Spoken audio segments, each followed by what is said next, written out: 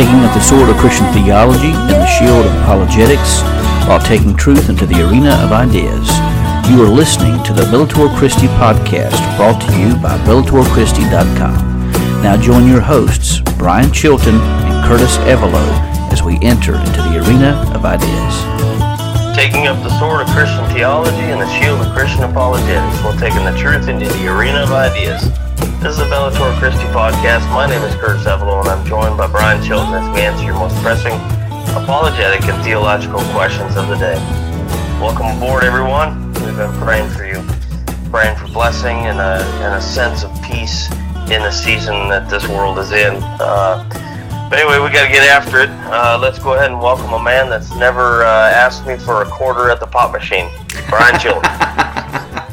You know, they do say Dr. Pepper's going through some problems, and I love my Dr. Peppers. In fact, I've got one with me right now. So I need to head on up to Montana to give you a quarter. How about that? That's good stuff. I always try to come up with something goofy. Yeah, you shared with me a video I really loved watching. It was with was it Ravi Zacharias and Francis Chan. That was a really good. Yeah. Yeah, those are some good times there. That's some powerful stuff both those guys were talking about. Oh, so. Absolutely. Yeah. So we're into podcast number 5. It's actually number 4 on our actual as we start digging through it. The first one we gave a broad overview of everything, but this is podcast number 5 on this series, and it's Omnibenevolence. And so we'll be mentioning that. We'll be going over that. But we have a few things we want to mention real quick before we get into it. And Brian, you want to go ahead? Yeah, so as we're talking about omnibenevolence, we're talking about the all-goodness of God, which we'll go back and describe that in more detail here in just a moment. But I received an email, or we received an email at BellatorChristi.com, and I won't go into the details because it's some of it's sensitive information, but I wanted to share with you at least the overview of our conversation and the importance of why understanding God's goodness is so transformative in our lives. We received an email from an individual named Bailey, and she noted how the gospel had blessed her life and had really just impacted her to the point that she was in tears thinking about Christ, going to church, reading her Bible. She was just absolutely enthralled with the goodness of God. But she said there were times that she asked what-if questions. What if this is too good to be true? You know, what if this is just me imagining this to be true? How do I know this is true? And she said she realized that a lot of this came down to emotional doubt, where she had been hurt in life by a particular individual or individuals, and thought that God's goodness was just a little too good to be true. But in our conversation, I reminded her that, and we were talking about emotional doubt, which is a powerful version of doubt. And I dare say most of the doubt out there. I think Dr. Gary Habermas said something that he estimated, which I put in the book, Layman's Manual on Christian Apologetics. He said he estimated that around 70 to 80% of doubt was emotional doubt.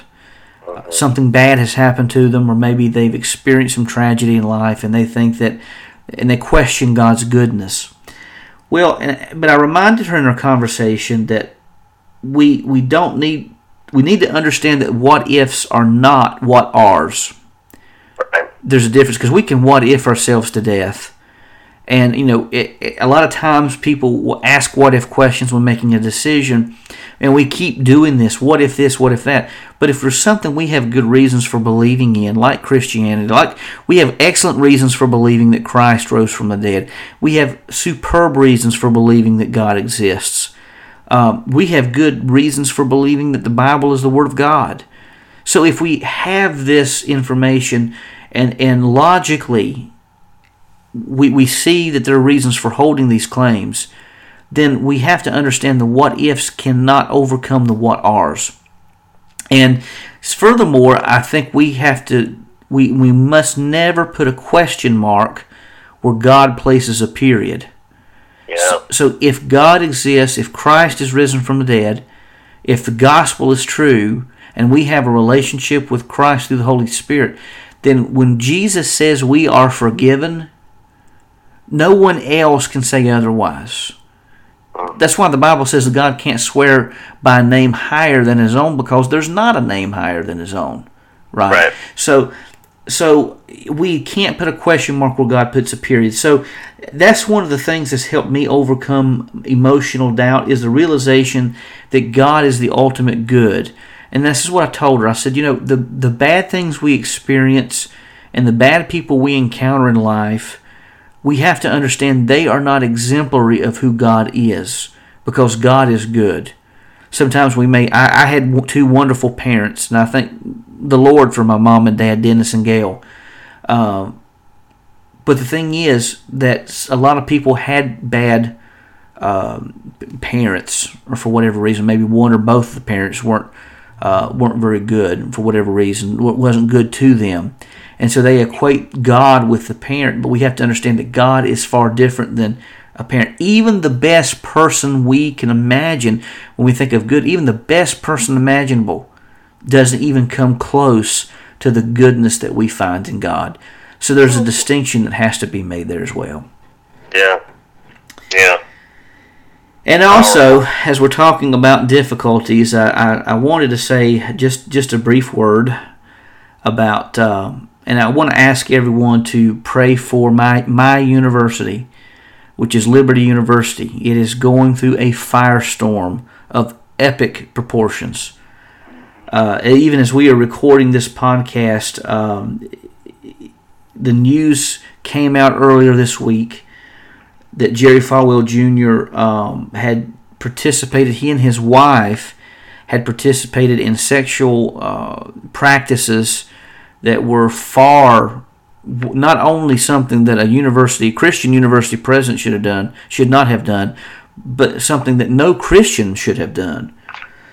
But I want to pray. I want to ask people to pray for the university, that it would follow God's guidance and be the place that He's called it to be, a place that will train champions for Christ. But I also want to call prayer, and this may sound weird and bizarre, but I want to ask people to pray for Falwell and his family. Here's the reason.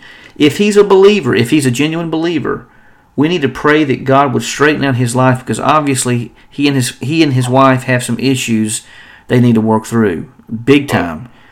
But if they're not believers, we need to pray for them even more, to pray that God would straighten out their lives and that they would know the love and compassion that they've heard so much about at the campus through the convocations. So, again, pray for the university, pray for the family, that God will do something great in the midst of this horrible, horrible tragedy. Yeah. And let me just say, time, oh yeah, absolutely. And let me just say one last thing, something I meant to say and I failed to. Falwell had, against what I wished he had done, and this is something like what we were talking about. I wished that he would focus more on Christ than politics, but that's not the case. But anyhow, there are some people who despised him before this happened. But what I would say to people is, we as believers should never relish in someone's fall. We should never rejoice in something like that happen, whether you like the person or not, because we have to be careful, because the Bible tells us, take great care, because any and all of us could fall at any moment. So I think that we as believers, we need to pray for one another. We need to build one another up in the faith and just pray God's protection over us, because I tell you, just as you said, Curtis, the devil is working overtime and he is attacking God's people. He's attacking God's places, and we need to put on the armor of God. Yeah, it's and then it's a black eye for sure for it, but I think out of it, God's going to bring it to His glory that the university's meant to be. And absolutely, and I know we'll talk about this as we go through the podcast, a little more detail, but a lot of times to bring healing, a lot of times to bring correction. God's light has to expose certain things. That's what we learn about in the first chapter of John's Gospel. That people love darkness rather than light because they feared that their deeds would be exposed.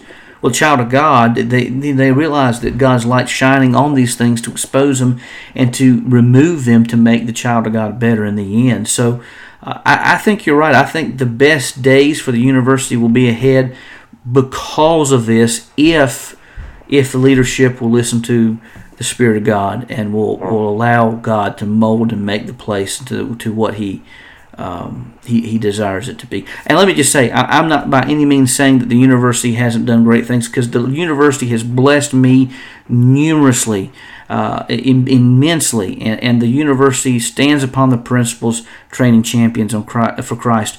But the problems they've had in the upper, with certain issues, need to be corrected, and I think that I'm excited when I hear about what I hear is going on, and I think that change is coming. And I'm very excited about that. Right, and we got to be careful that we don't let the cancel culture of the secular world creep into the church and creep into this, because you got professors and even the staff, a lot of the staff, the students, the student body, the alumni.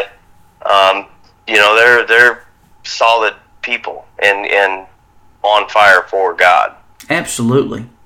Yeah. As we were talking about before the podcast, unfortunately, the university has been cast in a negative light, but I can tell you stories about how people at that university have blessed me.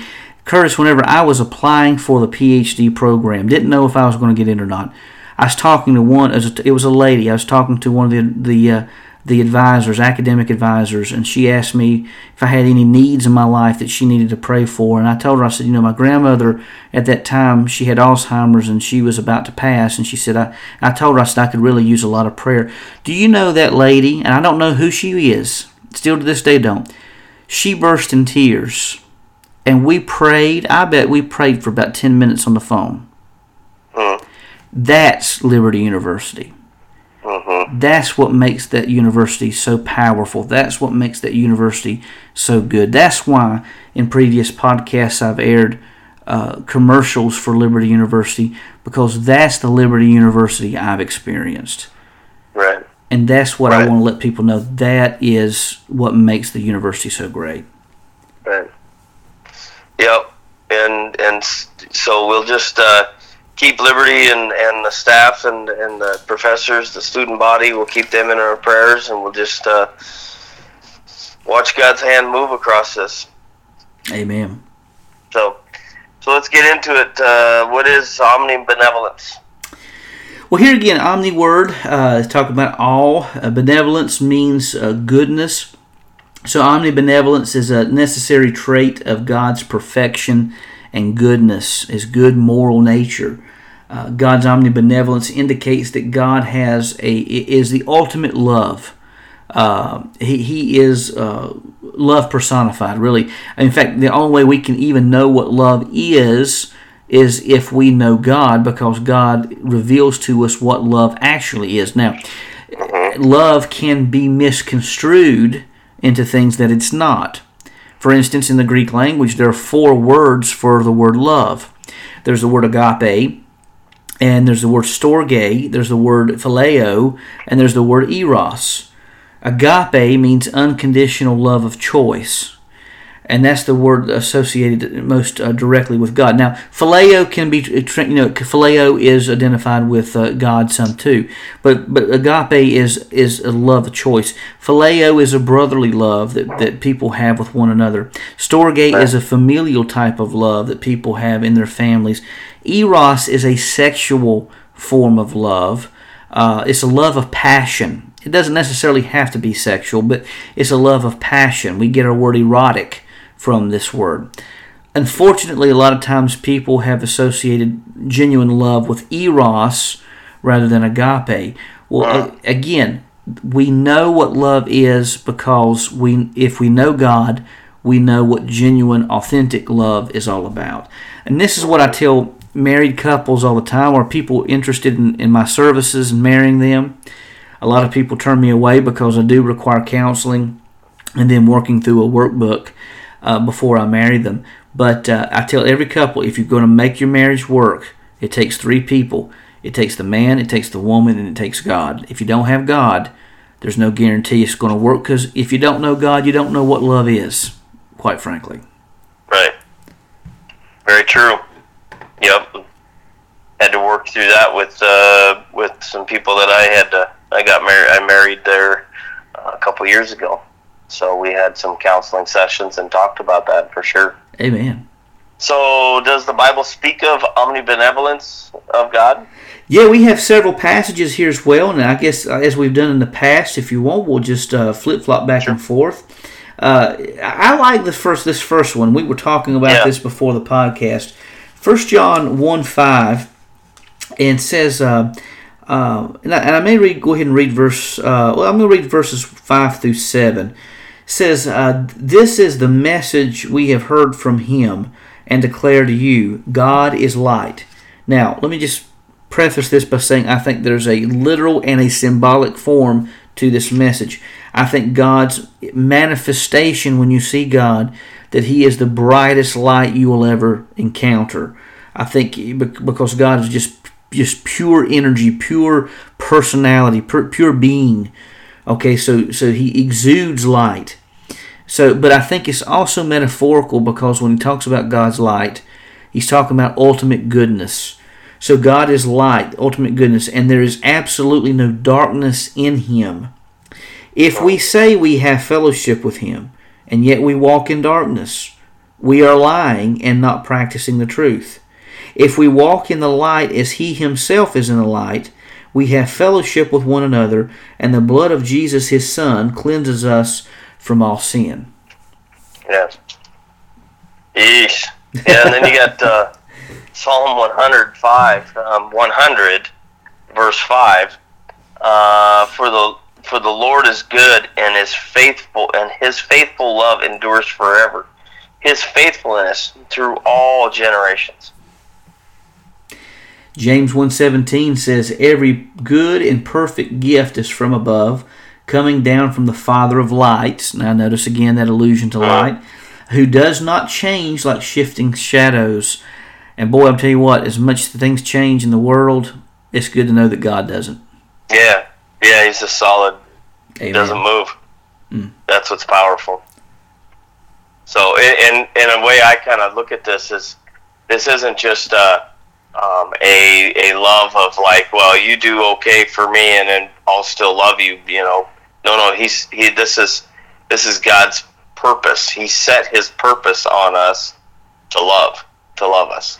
And you bring out a great point there, Curtis, because really, what can we give God that He doesn't already have? Yeah. I mean, He don't need us. He doesn't have to have us. He didn't have to create us. No. And I know that's very difficult for us to accept, but that's true. He didn't have to create us. Right. So it's purely giving His love to us, even though we have nothing to give in return. That's powerful. Yeah. And this is one of my favorites right here. It says, it's Mark 10, verse 18. It says, "Why do you call me good?" Jesus asked him. "No one is good except God alone." And this is when the rich young ruler comes to Jesus and says, "Good teacher, what do I have to do?" And Jesus whips around. "Well, why do you call me good? There's none good but God." And so right there, He was declaring not only His goodness, but also that He's saying, hey, no one is good but God. But in that, He's declaring that He's God. Yeah, and there's also a theological test He's given the rich young ruler there. He's saying, are you saying by calling me good, are you identifying me as being God come in flesh? Right. Or, what are you saying here? So He's putting the rich young ruler to the test. And so obviously, the rich young ruler unfortunately walks away in the end. But right. Matthew 5:48, "Be perfect, therefore, as your heavenly Father is perfect." And we know God is perfect, and many people have said that this word represents maturity. But no matter how you interpret that or dissect that, we know that we're in a process, being sanctified, made into perfection. We're being made into perfection, and eventually we will, especially once we enter into eternity. Right. Romans 11, verses 33 through 36. Verse 33, oh, the depth, the riches, and the wisdom, and the knowledge of God. How unsearchable is his judgments, and untraceable his ways. That's powerful right there. 34, for who has known the mind of the Lord, or who has been his counselor? 35. Yeah, does God need a counselor? I love that verse. I mean, who can counsel God? Right, yeah, who can counsel God? Who knows the mind of God? Yeah. That's that one right there is just such a rhetorical question. It's amazing. And 35, and he who has ever given to God, that he should be repaid. 36, for from him and through him and to him are all things. To him be the glory forever. Amen. Amen. Psalm 145, verse 9, 15, and 16. Verse 9 says, the Lord is good to everyone. Now, here, and we're going to mention this as we go along. This is one of the reasons why I'm not a Calvinist. We'll talk about this a little bit more, because I do believe that God has a love for everyone. That doesn't mean that everyone is in a covenant relationship with God, and I'm certainly not a universalist. But I do think that that God does have a love for everyone. So the Lord is good to everyone. His compassion rests on all he has made. Verse 15 says... let me read verse 14.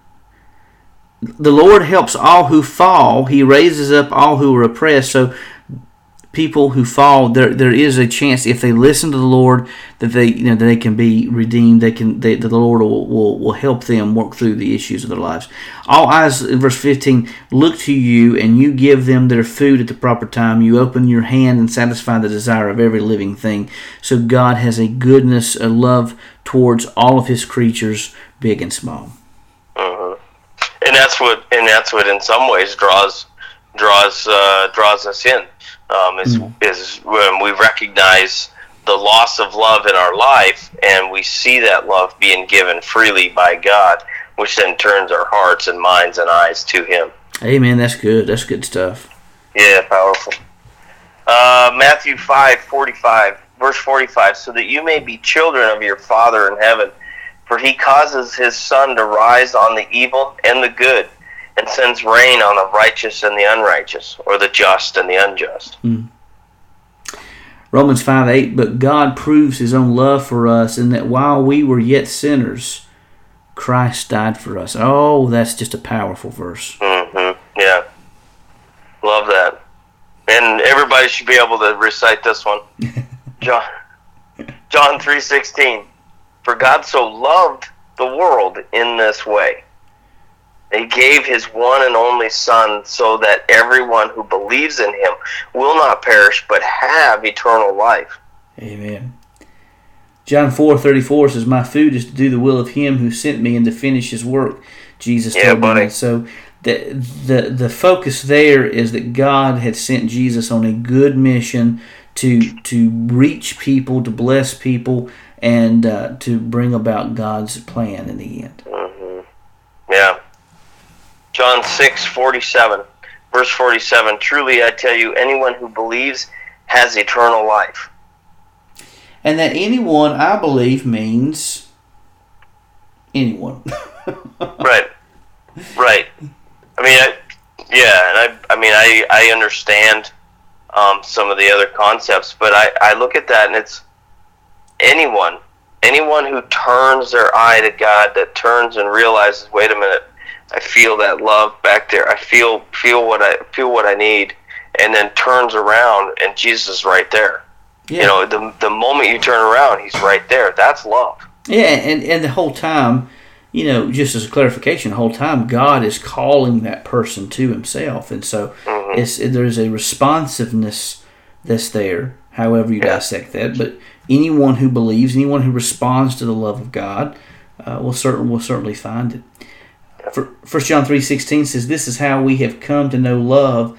He laid down his life for us," just the sacrifice of Christ. "We should also lay down our lives for our brothers and sisters." So sacrificial love is what he's talking about. Yeah. Is that how we're working? Romans 5:10.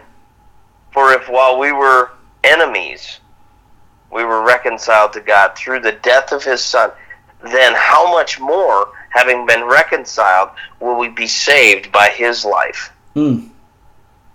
So God transformed us from being enemies to being friends of God. Right. And there's a theologian I heard who talks about how I can't remember who it was. It's one of the irritating things. I hear some good stuff and I can't remember who said it, but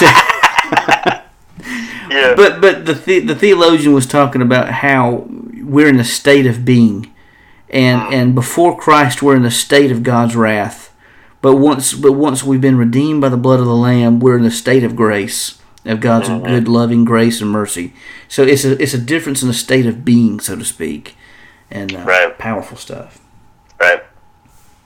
Yeah, and I have one more here that I was kind of pondering on and just truly just thinking about as I was kind of going through some of this. And in 1 John 4, verse 9 through 11.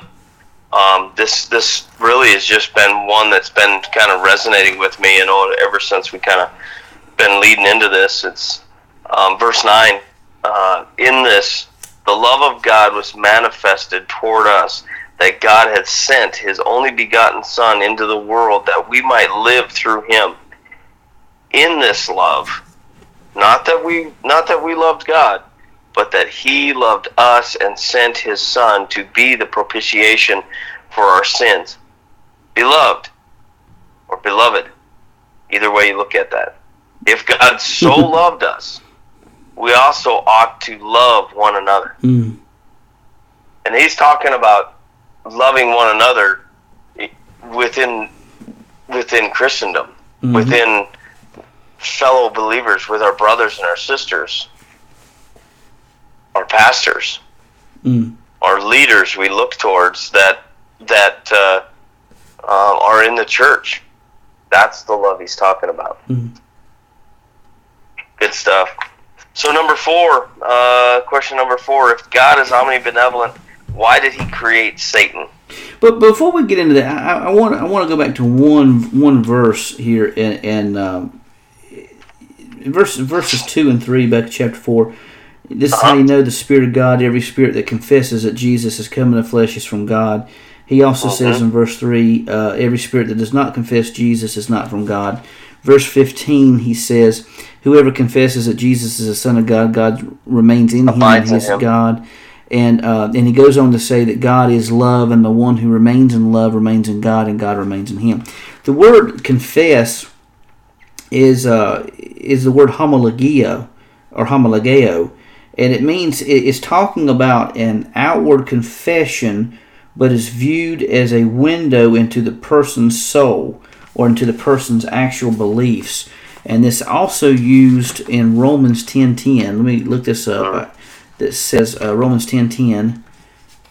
That says one believes with the heart, resulting in righteousness, and one confesses with the mouth, resulting in salvation. This is after the creed that if you confess with your mouth Jesus is Lord and believe in your heart that God raised him from the dead, you will be saved. Now, I say all of that. This homologeo is used as an outward expression of an inward manifestation going on in the heart as a window to the person's soul.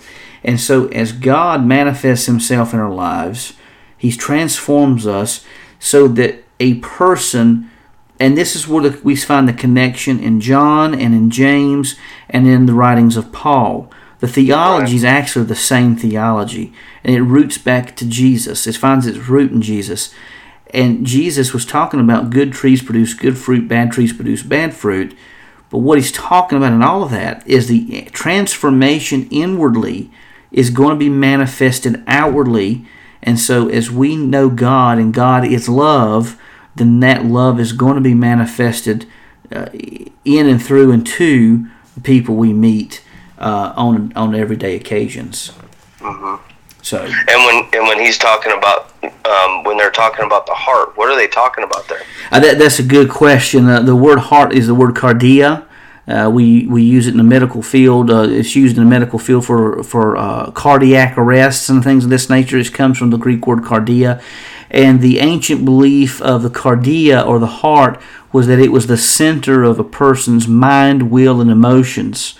And as such, your decisions would be influenced by whatever was controlling, whatever the focus of your life was.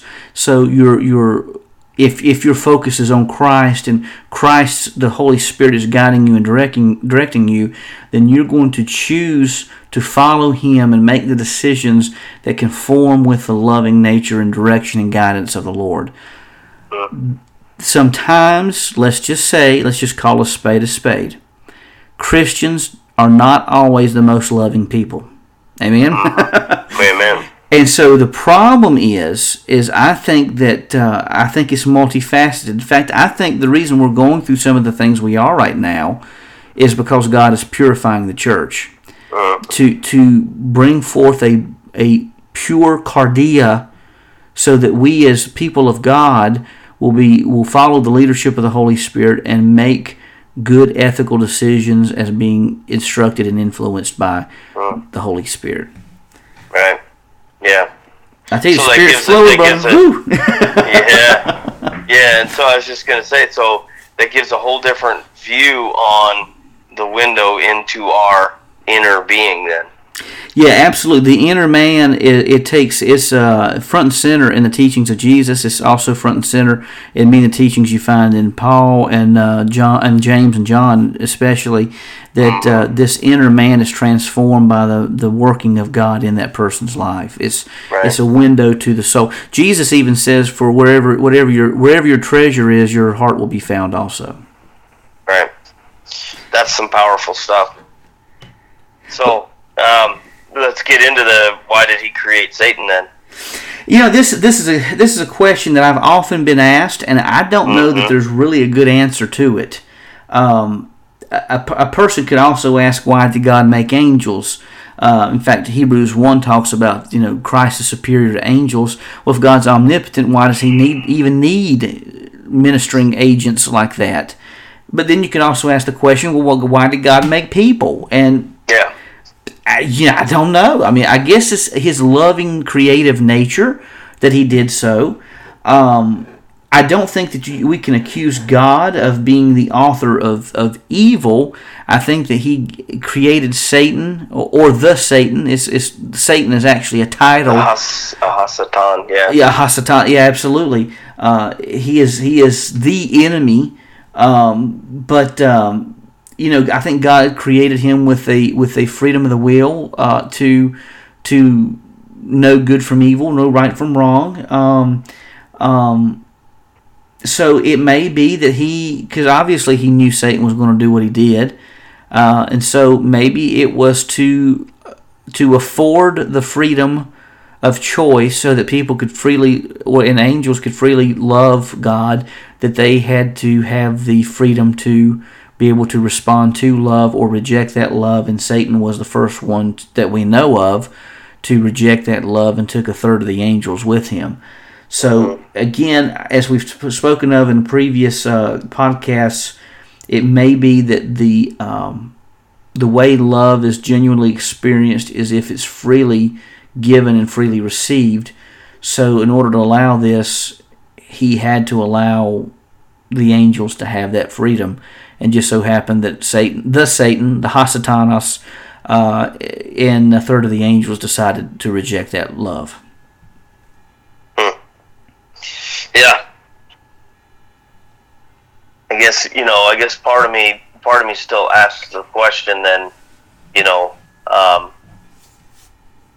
as the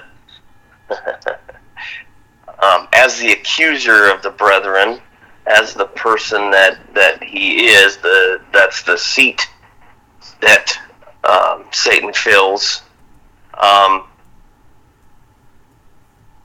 Is it a because of God's goodness that people actually find the evil in their heart and turn away from God?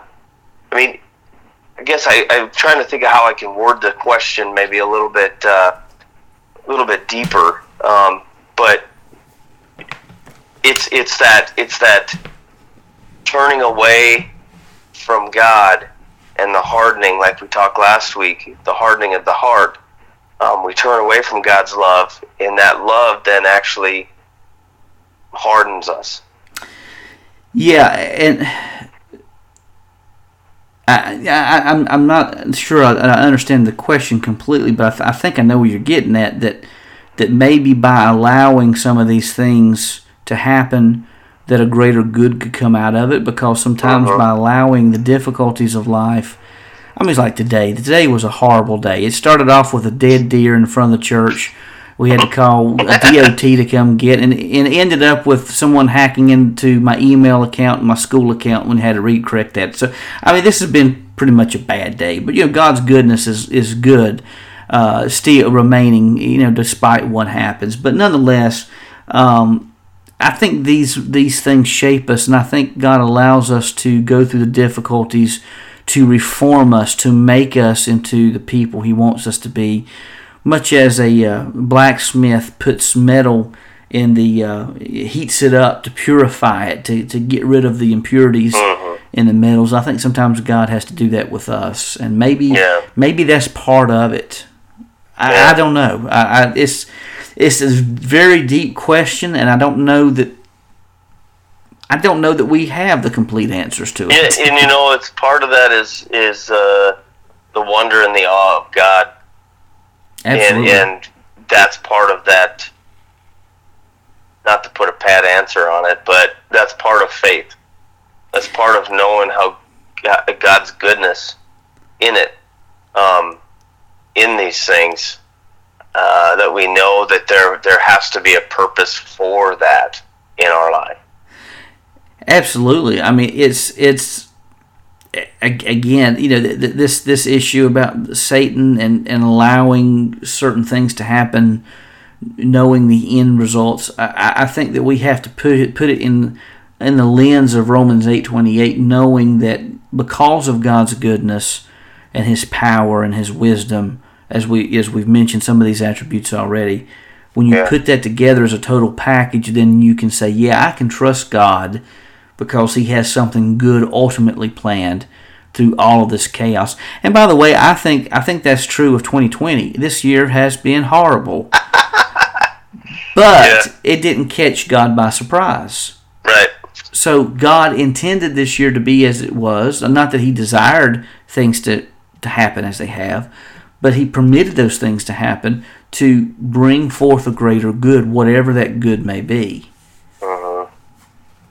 Yeah, we're kind of dipping into the next question. So why did God permit or create evil? So, I've had people ask me this question before. Why did God create evil? So the first thing, I think it has to be said that evil is not something that's created. Okay, evil is a byproduct of a response. So when we talk about the goodness of God, we're talking about the moral character of God. And so there has to be good before we know what evil is, because good is the standard. It's the standard. So evil is a byproduct that comes about by the rebellion of humanity. So it's developed because of the response of people who reject God. So when people reject God, they bring about evil and they bring about chaos. If we all did things the way God commands us to, and we really loved God and we really sought the best for one another, then we wouldn't have a lot of the problems that we have now. We really wouldn't. If everyone lived like that, we really would not have the problem. Secondly, God grants people the gift of free will, as we've mentioned before. So God did so to allow us to be able to experience the fullness and breadth and depth of God, of love. So I think that evil and things of this nature are the byproducts of bad things, ultimately from the rebellion we have. But that's not to say that God doesn't permit these things to happen in many instances, so that something better in the end will happen. And sometimes we don't know what that ultimate good is. Sometimes we may not even be able to see that ultimate good or know what that ultimate good is. But that's where we really have to trust and depend on the nature of God. Yeah. And then, so here's number 6 then. Does God love those who are unsaved and condemned? Now, I also want to add that in. Does God love, well, I guess, yeah, it is unsaved, but everybody equally? And here's another reason. Here's another reason why I am not a hardcore Calvinist. Because I have heard people, and please understand, I'm not criticizing anyone. I'm not being ugly or anything like this nature. But I have heard people say that God hates people who aren't saved. And they use the proof text of Jacob have I loved, Esau have I hated. Well, that word is a comparative thing. If, for instance, the Bible tells us that a person who doesn't take care of the needs of his own family is worse than an unbeliever. The Bible is very strong in family ethics. But Jesus tells us that if we don't hate our mother and father and husbands and wives and children and love Him, then we're unworthy to be children of God. Well, when he's talking about that, he's talking about the supremacy of our love towards God must appear. What was that now? Would appear to be painful. Yes, yeah. Absolutely. Would be so great that all other loves would pale in comparison. So I think the same thing is true of that text. The Greek and Hebrew are a lot deeper than what we realize a lot of times, and so there are comparative words in that sense. But if you take a look at on the positive side of it, when you hear the messages of Jesus, where He talks about the parable of the Good Samaritan, Samaritans were outcasts in the time. Right. But the Samaritan was the hero of the story. Okay. You look at this. I mean, the teachings of Jesus are pure genius. But then you go to the Sermon on the Mount, and He says to people, He says to believers, He says, if you only love people who love you back, what reward is there in that? But if you want to be shown to be people of God, love those who hate you, love those who despise you, pray for those who persecute you, and do good to those who do bad to you. That's difficult. Yeah. And that takes a supernatural working in a person's life to be able to do that. So I think on that instance, I think that Jesus wouldn't tell us to do that if God didn't have a sense of love for all people. Right. And so there's another passage of Scripture. It's a little lengthy, so just bear with me for a moment. I think this bears... this is so important to this. Let me first of all read second. I tell you what, Curtis, if you could look up 2 Peter 3:8 while I'm looking up Ezekiel 18 and read that for us.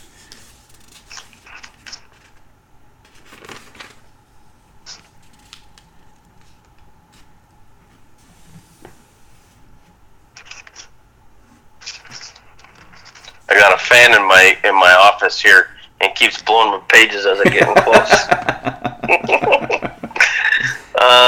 2 Peter 3:8.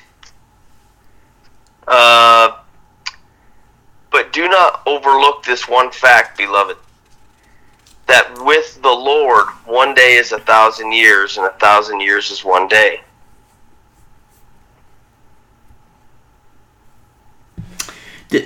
Okay, it must be the next verse. It's the one that says, it's not the will of the Lord that any should perish. The Lord is not slow to fulfill His promises, as some count slowness, but is patient towards you, not wishing that any should perish, but that all should reach repentance. Okay, so some people have read that, and they'll say the you is talking to the people of God, and not to everyone. But here's the problem I have with that. It's multifaceted. One, that makes no sense. Well, if the people have already repented are the children of God, then why would they have to repent again? Right. So that doesn't make sense. But I also think he is referring back to Ezekiel 18. And I want to read this. It's lengthy, but I'll try to read it as quick as I can. It's Ezekiel chapter 18. It says, "Suppose a man is righteous and does what is just and right. He does not eat at the mountain shrines or does not look to the idols of the house of Israel. He does not defile his neighbor's wife or approach a woman during her menstrual impurity. He doesn't oppress anyone but returns the collateral to the debtors. He does not commit robbery but gives his bread to the hungry and covers the naked with clothing." So in other words, even though he lives in a bad society, look what he says in verse 9. "He follows my statutes and keeps my ordinances, acting faithfully. Such a person is righteous and he will certainly live. This is the declaration of the Lord God." So even though he finds himself in a wicked society, because of his faith, he is justified. But now he goes on to verse 10 through verse 13, and he tells the story of, and let me just summarize this because I know we're running down on time. He says that suppose this righteous man has a wicked, violent son who kills people, he does all manner of evil, and he says even though the man's father was a righteous man, he says that because of his evil deeds, verse 13, he will not live. Since he has committed all these detestable acts, he will certainly die. His death will be his own fault. So he is personally responsible. But he also says that the father, even though the father did all he could to raise his son right, the father's not responsible for his adult son's actions. Each person's responsible for their own. Okay, so let's turn the tide here in verse 14 through 17.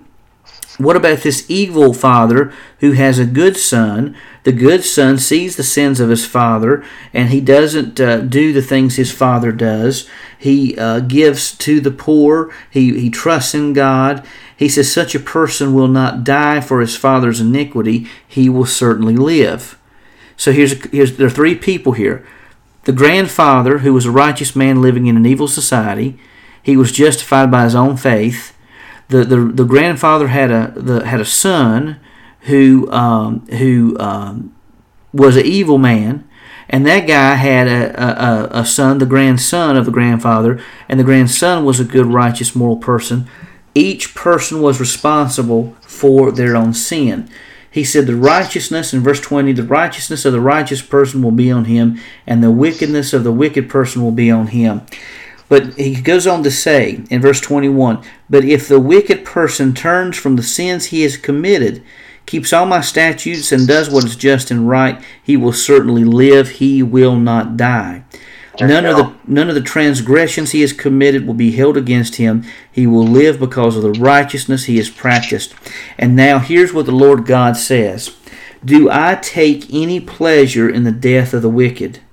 This is the declaration of the Lord God. Instead, don't I take pleasure when he turns from his ways and lives?" So he goes on to say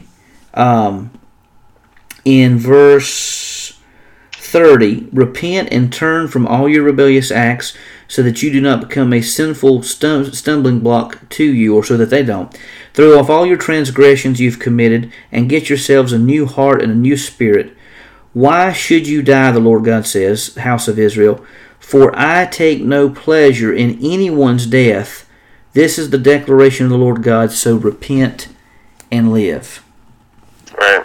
So each person is responsible for his or her own actions. Each one is responsible for his or her own faith. And it's not God's desire that any should perish, but that all come to repentance, just as we find in 2 Peter. So I think when you take the culmination of all the evidence from Jesus' teaching, along with Ezekiel chapter 18, 2 Peter, all together, I think we can say that God has a love for all of his creatures, just as one of the Psalms said previously. And so, yes, he has a love for everyone, but there's that covenant love, which is a special kind of love that he has with people of faith. Yeah, I was just looking here. Yep. So the Tree of Life version says the same thing. It is a declaration of Adonai, so return and live. Yeah, that's powerful stuff. And it really is, and I think what that shows, and this is something we have to understand as we read the entire Bible, that God is doing the things He's doing to bring about redemption of people, because it's not God's desire to see anyone perish and go to hell. That hell was not even intended for people. It's God's desire for people to repent and live. Right. Yeah. Yep. And then, you think about that. God's with us all the way to the end. Absolutely. And so, yeah, powerful. So, number 7, if God is omnibenevolent, then why did He condone or even order the battles and conflicts that one finds in the Old Testament? Whoa, boy. Yeah, this one is one that could have an entire podcast devoted to it. Let me just say, a good book, if anyone out there is stumbling with this issue, and a lot of people do, Paul Copan's book, Is God a Mortal Monster?, is really a good treatise on this whole issue, and it really is a good book. I would highly recommend. I don't know that I agree with all of his takes on every issue, but he does a smash up job. It is a book that you need to get. There's a distinction that has to be made between God's permitted will, the things He permits, and God's desired will, the things that He wants. God permits things that He does not desire due to human sin. And we see this. Jesus even talked about the whole issue of divorce. Does God allow and permit divorce? Yeah. Is divorce the unpardonable sin? No, absolutely not. God will forgive. God forgave the woman who was divorced 5 times and living with a man. He'll forgive a person and use a person for great things. But Jesus says that the original order of the law was given not because it was God's desired will, but because of the sin that had interjected. God had to permissively allow those things to take place. So it's by God's goodness that He cannot permit sinful and deviant nations to continue their practices. So imagine what the world would be if World War II went the other way and Adolf Hitler got his will, got his desires. This place may not even be here now as we know it. Hitler had some very evil intentions. So God may have used some of the conflicts to purify the land and to bring about a good end. And let's just call a spade a spade. So many of the civilizations that Israel combated were guilty of egregious sins and horrible practices. Oh, absolutely. Some of the cities that they attacked were not like just civilian towns. A lot of the cities were military outposts. Yes, they had women and kids there, most certainly, but these were training centers, like a military base almost. Okay, so, but going back to the civilization itself, the Canaanites, they worshiped Moloch, and Moloch is a deity where they used to dedicate children, and by burning them to Moloch at the Valley of Hinnom near Jerusalem. And this was a horrible thing. In fact, I believe, if I'm not mistaken, I think this is the one where they had took these babies and they placed it on the altar of this searing hot stone, and cooked the babies alive, and they beat these drums so loud that the parents couldn't hear the baby screaming. Horrible practices. So you have to, when you understand the evil of some of the communities, you have to say, well, how did God permit them not to attack them sooner? But God loves everyone, but He cannot allow sinful practices like that continue unabated. He eventually is going to have to purify and right these wrongs so that many more people aren't harmed and killed. Right. And it's pointed out in some circles that atheists cry out, well, why isn't God doing something to stop all this evil? And right here, this exact part right here that you're talking about is a point where he does stop evil, and they're crying about it. Yeah, there's no win. It's a no-win situation, because if God doesn't do something about it, they say he doesn't care. Or if God does something about it, then they say he's a mean, evil tyrant. Yeah, he's meanie. Schoolyard bully. Yeah. But it's out of. But see, look at. It's out of the love for his people that he's moving through in the scriptures. He's moving this group of people through the scriptures to pull other cultures to them, to point to God. He's using this group of people, the Israelites, to show the difference of who he is as a God versus all the false gods that all the other cultures are worshiping. That's an excellent point, Curtis. I mean, if you think about Elijah and the battle and the standoff at Mount Carmel, people saw who the true God was. Yeah. And throughout the Old Testament, God didn't choose Israel because it was a mighty nation. In fact, he chose them because of their weakness, that through their weakness God's glory could be demonstrated.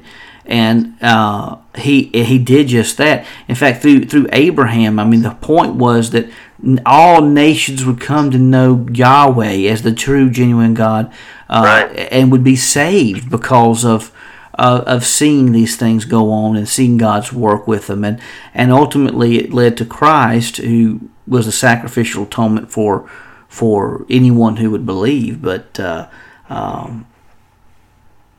I think Old Testament, New Testament alike, God is very evangelistic, seeking to save souls. Right. Just real quick to think about this. Think about this, where you're talking about on Mount Carmel, where Elijah's up there. All right. He's got the altar up there, and he calls people to bring him water to pour on the altar. Right. So it's and the water was overflowing on the altar. Right. Mm-hmm. Where'd they get the water? It was a drought.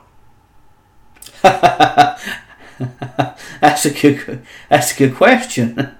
I mean, so you're talking, this might be the very water that they had left, the very water that they had left for their family to be able to survive. So those that are believers on that mountain were believing in faith that God was going to do something. That is a powerful point I had not considered.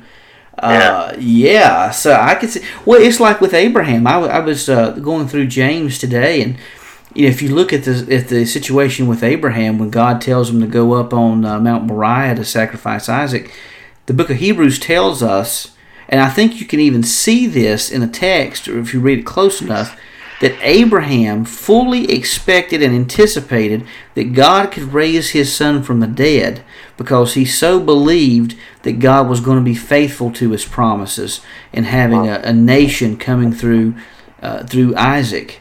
So he trusted God to even do something. Listen, Christ hadn't come then. He didn't know of resurrection. Right. But he believed that God had that kind of power to do that. Yeah.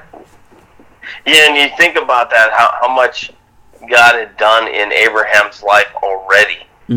Rescued his nephew Lot, blessed him megafold in his you could call them riches of his flocks and his herds. Just the things that Abraham went through to bring about this type of faith. It wasn't just something that one day Abraham woke up off the ground and said, "You know what? I just got faith in God today." Powerful. Amen. Yeah. So, number 8, how does the existence of the objective moral value demonstrate the existence of an omnibenevolent God?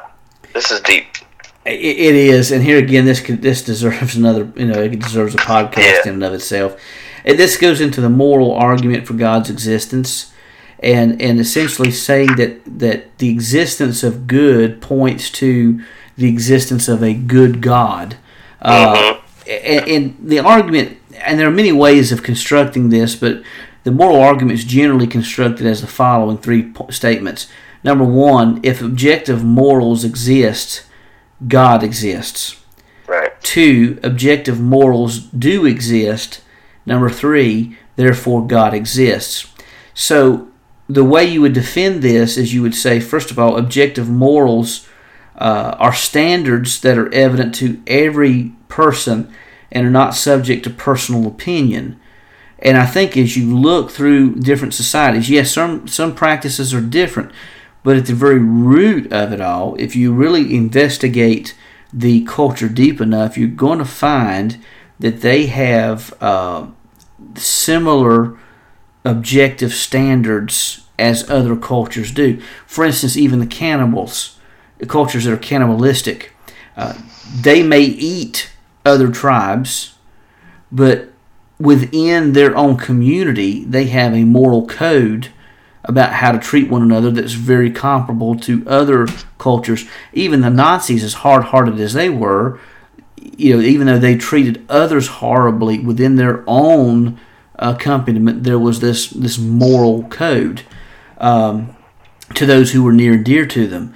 So I think in the root of it, you can say that all people have a sense of what's right and wrong, and that's why when people do something they're not supposed to do, they sense that feeling of guilt because they realize they've done something that's wrong. So I think we can say that objective morals do exist. The next thing would be to connect those objective morals to God's existence. And there I think you would say that, I think you could defend that by saying just as for instance, if you're driving down the highway and you see a speed limit, you know that was set there by some legislation, DOT or whoever it is that makes those laws. So nonetheless, the existence of that law dictates or necessitates the existence of some lawmakers. Right. And so even if we don't know who the lawmakers are, we know the law dictates the necessity of some lawmaker some point in time. Right. Yeah. Because there's a law, we know there's a lawgiver. Absolutely. So yeah. I think if you can show that there are objective morals and you show the connection to God, I think the moral argument is a powerful way to illustrate and even demonstrate the existence of God. Let me say one more thing. I took a class this summer with Dr. David Baggett, fantastic course on moral apologetics. And I didn't know this, but the moral argument is so strong that guys like Alvin Plantinga and William Lane Craig have both admitted that it was the moral argument that is most powerful and had the greatest impact on college students and crowds that they spoke to whom they spoke. They said that of all the arguments, it's by far the most powerful.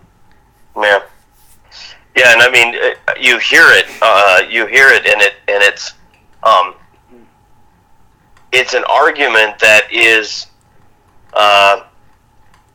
has such a firm base that there really is no way around it. It's kind of like my pastor the other day. He was talking about having the boulder in your living room. You kind of have to go around it. Mm-hmm.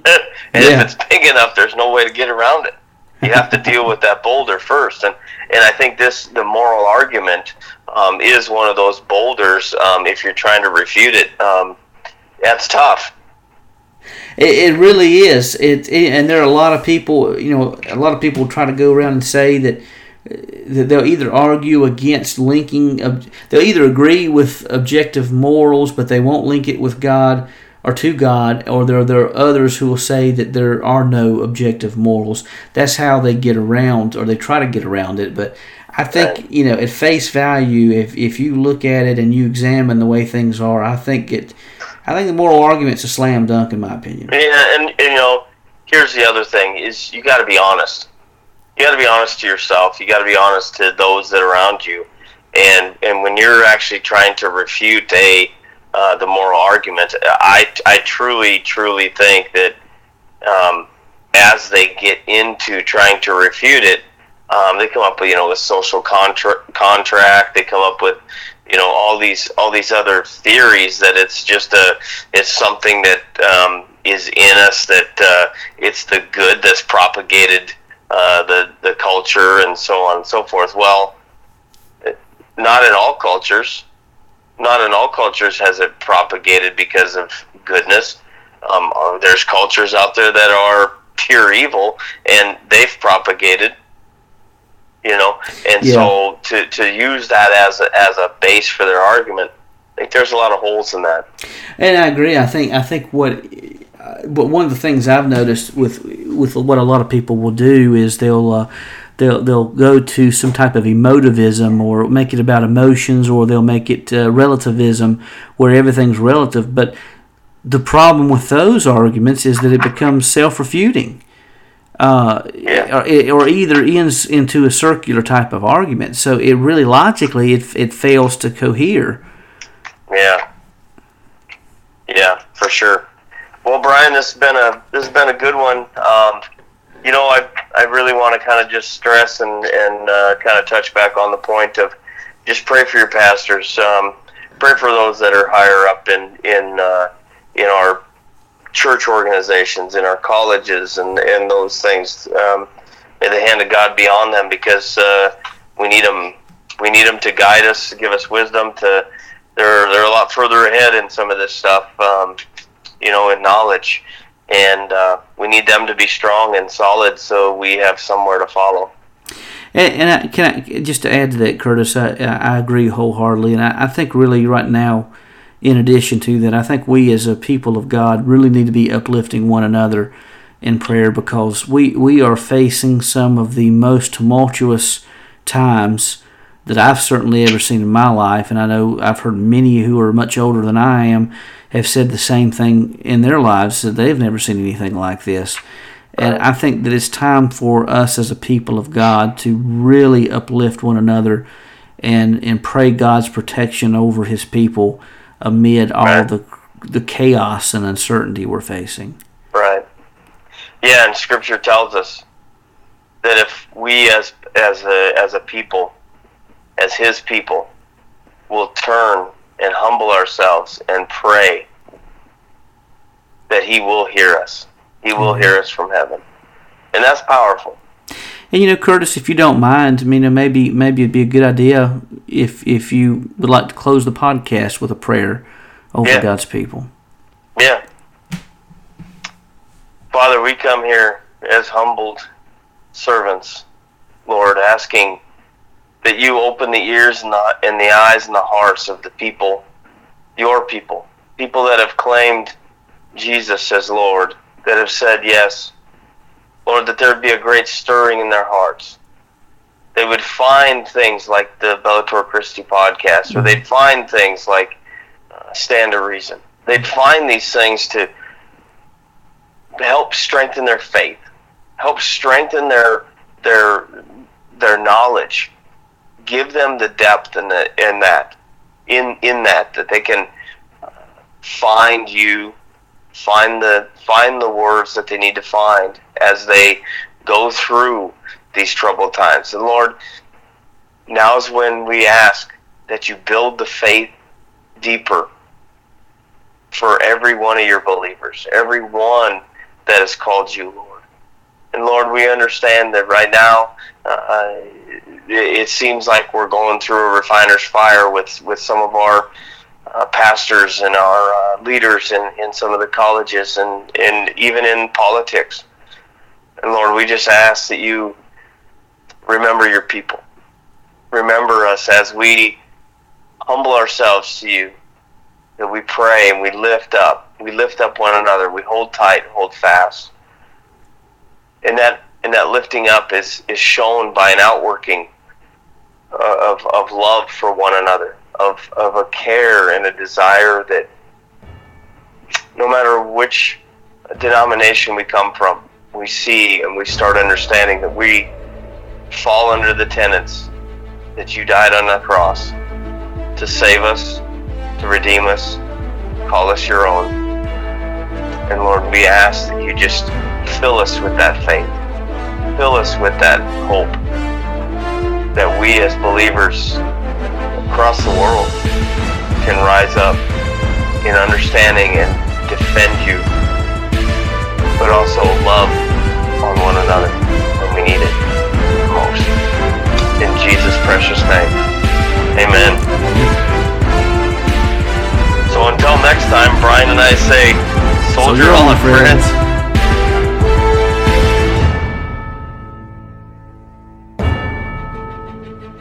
You've been listening to the Bellator Christi podcast, brought to you by BellatorChristi.com. The opinions of our guests represent their own and may not reflect those of Bellator Christi Ministries or its affiliates. The Bellator Christi podcast and BellatorChristi.com are protected under Creative Commons copyright, all rights reserved. The opening theme is the song Crucified, written by John and Michaela Limanis, performed by Crosby Lane and produced by Mansion Entertainment. Be sure to visit our YouTube page at www.youtube.com/Bellator Christi. Also, please consider leaving a positive review on the apps where this podcast is found. We thank you for joining us today and hope to see you back the next time that we step into the arena of ideas.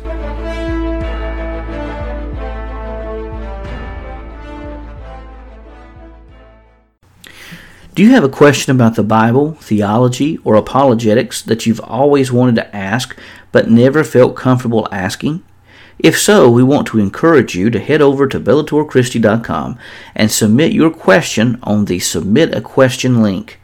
Your question will be reviewed and may be featured on a future article or podcast. Remember, the only dumb question is the one unasked.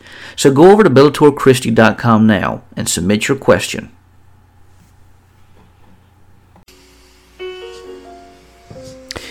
Have you ever wondered about the Christian faith, but have become bogged down by difficult terminology? Are you a Christian and faced doubts and you didn't know where to turn? Maybe your faith has been challenged and you don't know how to respond. Or perhaps you desire to learn more about how to winsomely defend your faith, but you do not have the time nor the finances to enroll in seminary. If any of these situations describes you, then consider purchasing a copy of the Layman's Manual on Christian Apologetics. This book confronts the challenges facing the Christian faith, but does so in a way that is accessible to everyone. The Layman's Manual on Christian Apologetics is available in softcover, hardcover, on the Kindle, and Nook. Consider purchasing a copy of the Layman's Manual on Christian Apologetics from your favorite bookstore today.